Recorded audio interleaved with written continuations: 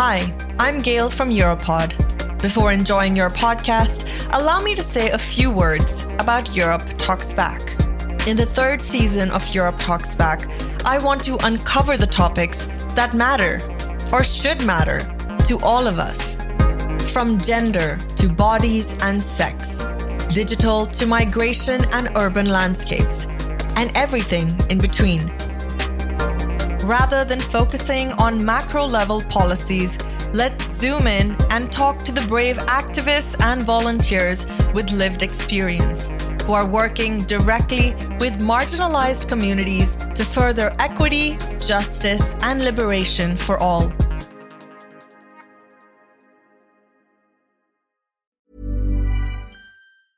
Hiring for your small business? If you're not looking for professionals on LinkedIn, you're looking in the wrong place. That's like looking for your car keys in a fish tank. LinkedIn helps you hire professionals you can't find anywhere else, even those who aren't actively searching for a new job but might be open to the perfect role. In a given month, over 70% of LinkedIn users don't even visit other leading job sites. So start looking in the right place. With LinkedIn, you can hire professionals like a professional. Post your free job on linkedin.com/people today. Europod.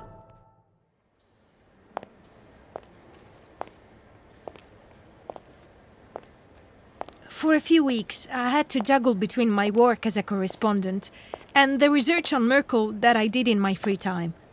So I felt the urge to clear my head, to move away from my flat, my laptop, and my notebooks.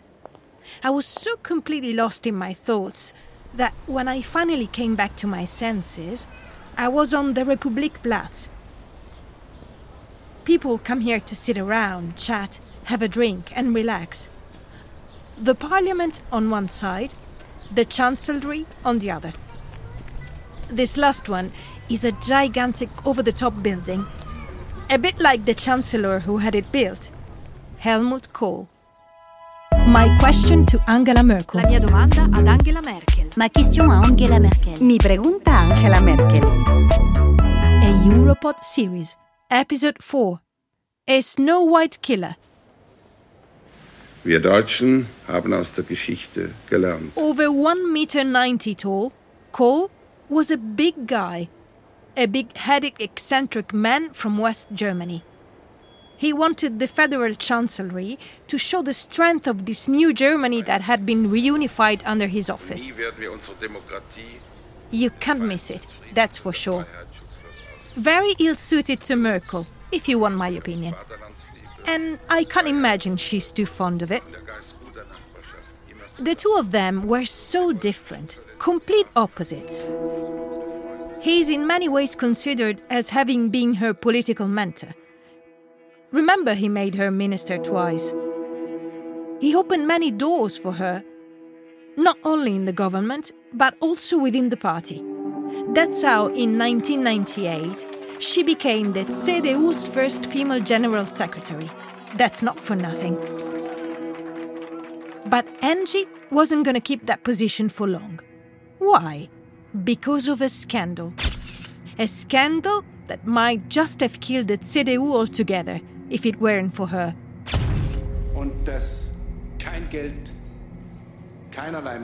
We are in November 1999.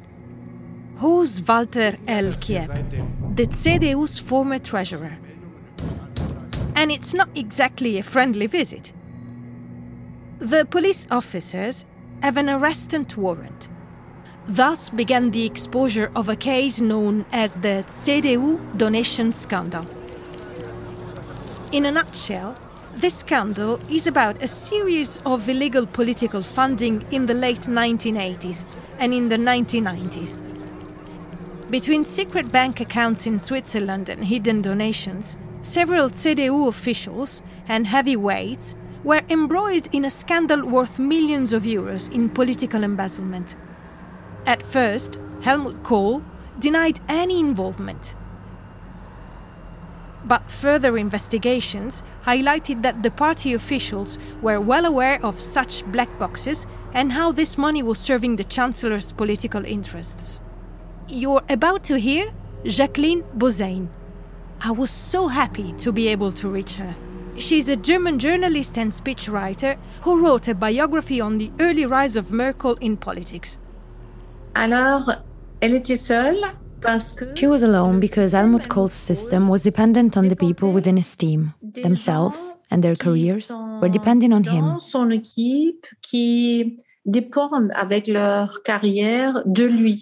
Therefore, it was a system with very strong links, which is not unheard of in the political sphere. We give and we receive.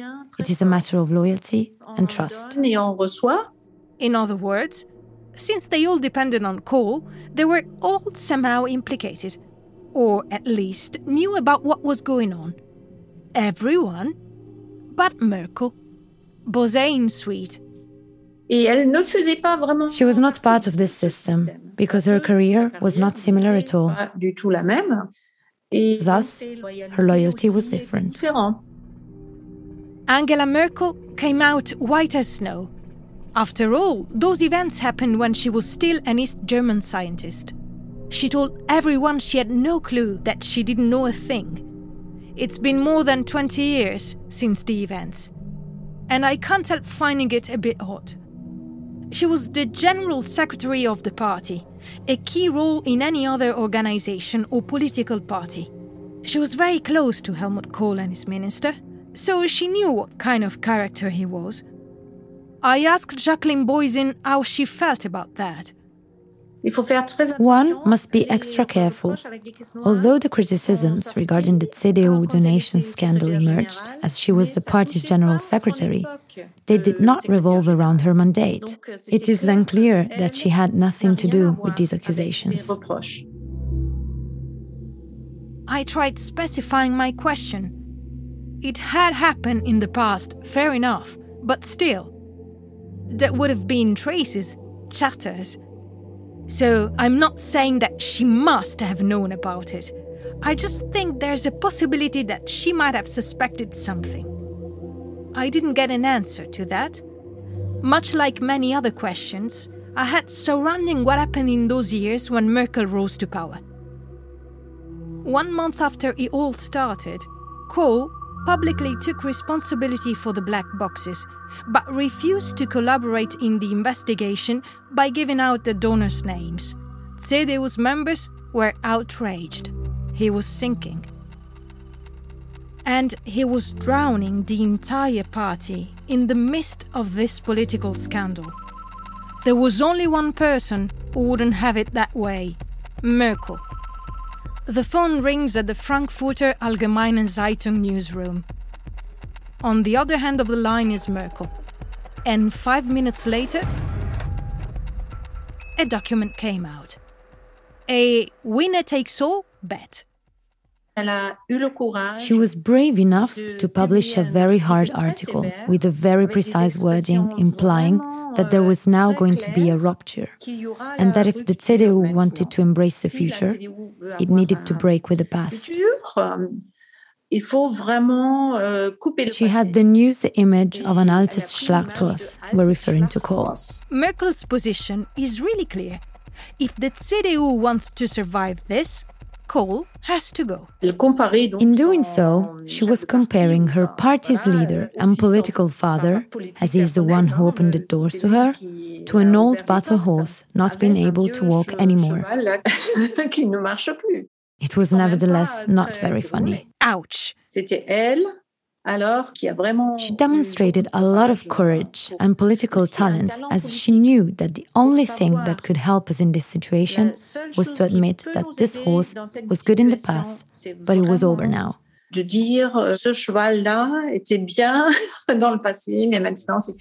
Of course, this was an act of defiance, and surely she couldn't inform Kohl's minions of her treachery. However, I wondered to what extent she really acted alone. She took this initiative in a very emancipated manner. She did not say a word to anyone when preparing this article. Its publication took everyone by surprise. She did not even ask his opinion to the party's leader at the time, Wolfgang Schäuble, as she knew that the other high-ranking party members would have disagreed. But again, I wonder, how much of that is actually true? To some extent, she must have known about younger members of the party who, like her, had long been irritated by Kohl. Now, with the big wolf out of the picture, Angela Merkel was willing to lead the pack.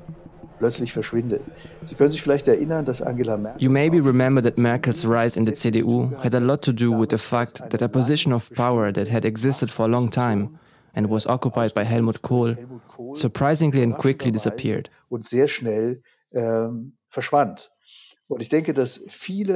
I think that a lot of politicians close to Kohl within the CDU, including the younger generation, were so set in the previous state of power that they were actually not ready to take responsibility from now on. They were not ready to take this power. Remember Michael Schindel. He's now a famous filmmaker and a curator, but he originally studied chemistry and worked in a lab in East Berlin. You've guessed it. In the same one as Angie. Well, it made me think of something he told me when I interviewed him. Merkel responded quite differently to the situation because of her own story. She was the only one who, with a kind of casual directness, was able to call a spade and tell the population that they had to start anew because the country could not go on like that.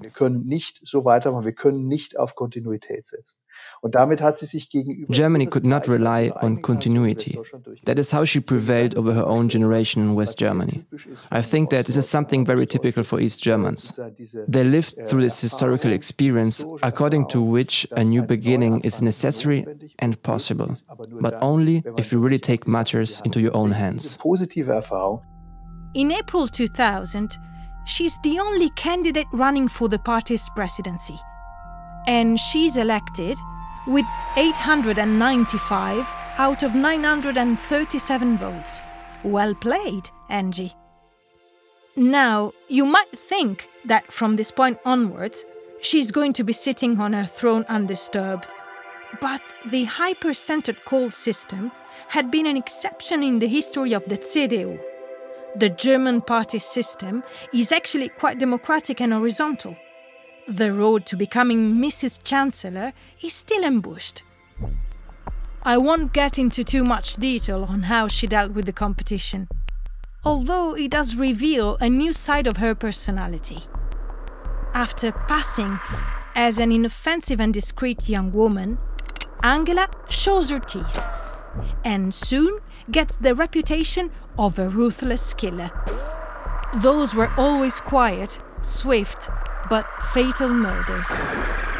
I read somewhere that in the year 2004, Friedrich Merz, one of Merkel's most serious rivals, was seen wandering in Berlin with tears in his eyes.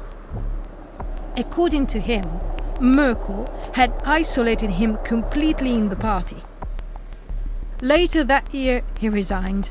I wonder why. And that's only one example out of many more.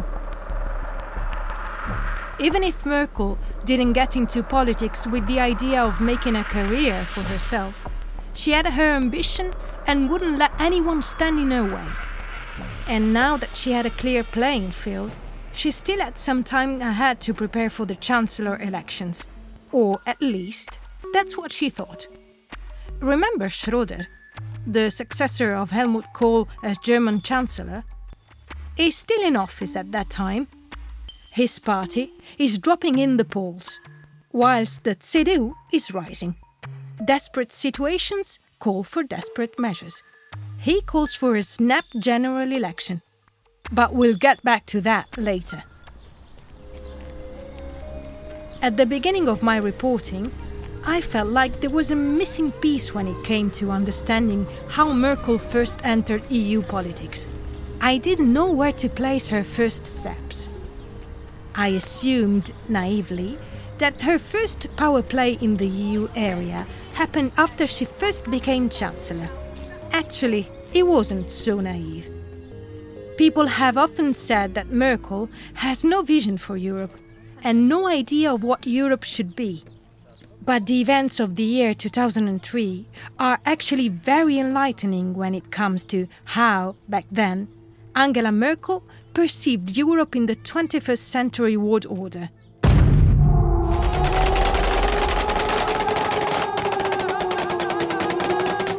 Indeed, it looks surprising now, but Angela Merkel was in favor of a military intervention in Iraq. At the time, German conservatives, along with Eastern European countries, were fully behind the United States, which led this campaign. While France's Jacques Chirac, the Russian President Vladimir Putin, and Schröder's Germany were fighting against this invasion at the United Nations. This European division angered Jacques Chirac a lot. They missed a good opportunity to remain silent, said the French president, a comment which infuriated Merkel. Just a few days later, the Washington Post published an op-ed with a rather frank headline, "Schröder doesn't speak for all Germans." A provocative title signed by a provocative author. She also made it very clear that, according to her, Europe should support and walk side by side with the US. Reading this, almost 20 years later, is frankly weird. It had to do with something more profoundly anchored in her, with her global understanding of how the world's geopolitical map was structured. Merkel is an Easterner, just like the Polish, the Czechs, and the Hungarians. Just like them, she grew up on the communist side of the Cold War. Just like Eastern European countries, she wants Europe to be part of the free world. And the Free World Center, its headquarters, are in Washington. Florence Sautré. That explains why she is an Atlantist. But her Atlanticism and Europeanism are two sides of the same coin. They do not oppose each other. This was the first European stand she took before becoming Chancellor. Her party, the CDU, did well at the 2004 European elections, well over the centre-left SPD.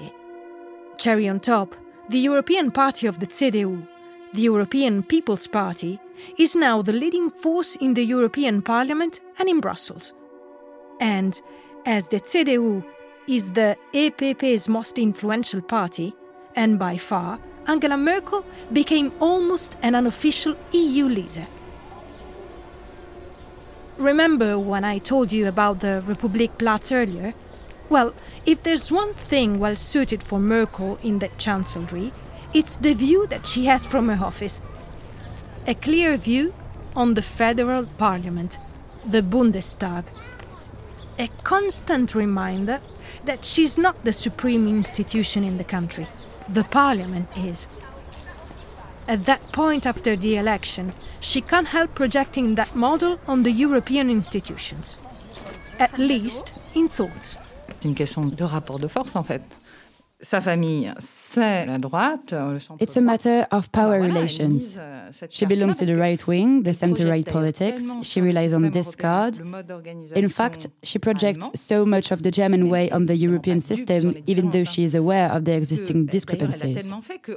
In this context, I think that Angela Merkel's legacy to Europe is the Germanization of the European political system, maybe for the best. Politique européen au sens bruxellois, mais peut-être pour le meilleur. In her mind, a parliamentary system is a democratic one, and the lack of power of the European Parliament upsets her. Maybe also because, at that time, it was the only place she could make herself heard. After the European elections, EU leaders were supposed to pick the successor of the President of the European Commission, Romano Prodi. This is a very sensitive issue, and heads of state and government can spend days, if not weeks or months, to fill such appointments.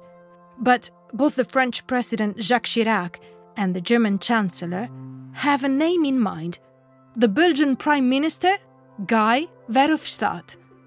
But Angela Merkel disagreed. The Belgian Prime Minister looks too federalist, not conservative enough. The game was back on. During a meeting of the EPP, she lobbies for European conservatives to put forward a new candidate, the Portuguese Prime Minister at the time, José Manuel Barroso. Chirac accepts him. Not that it really mattered to him, it didn't make much difference. And let's be clear, Barroso wasn't more capable or more in line in terms of ideas. Barroso, for Merkel, was just another card of her game.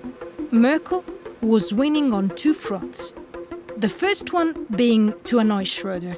The second, she managed to outmaneuver talks between EU leaders and to shape key European decisions, even before being officially at the table. In that, it is a system that is more parliamentary and in which parties are more important. In this regard, parliamentary does not mean that the European Parliament would have a lot of powers, because we know that they are limited. Here, the word rather refers to the European Council, which pretty much works like the French Senate, with personal affinities, mutual interests between countries and many groups of supporters. Her opening move had set the tone of the game. And that's only what she did as an opposition leader.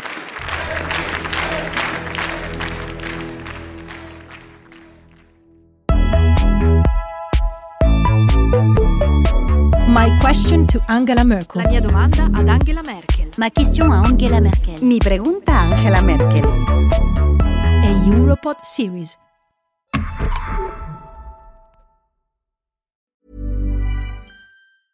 Even when we're on a budget, we still deserve nice things. Quince is a place to scoop up stunning high-end goods for 50 to 80% less than similar brands. They have buttery soft cashmere sweaters starting at $50, luxurious Italian leather bags, and so much more. Plus, Quince only works with factories that use safe, ethical, and responsible manufacturing. Get the high-end goods you'll love without the high price tag with Quince. Go to quince.com/style for free shipping and 365-day returns. Do you want to hear more podcasts that get to the bottom of things, that stand out in the ambient noise? Join Europod. Subscribe on Apple Podcasts, Spotify, and our newsletter. Follow us on LinkedIn, Twitter, and Instagram. Discover our brand new website at www.europod.eu and join us in our fight. Europod. Clear the noise, start to listen.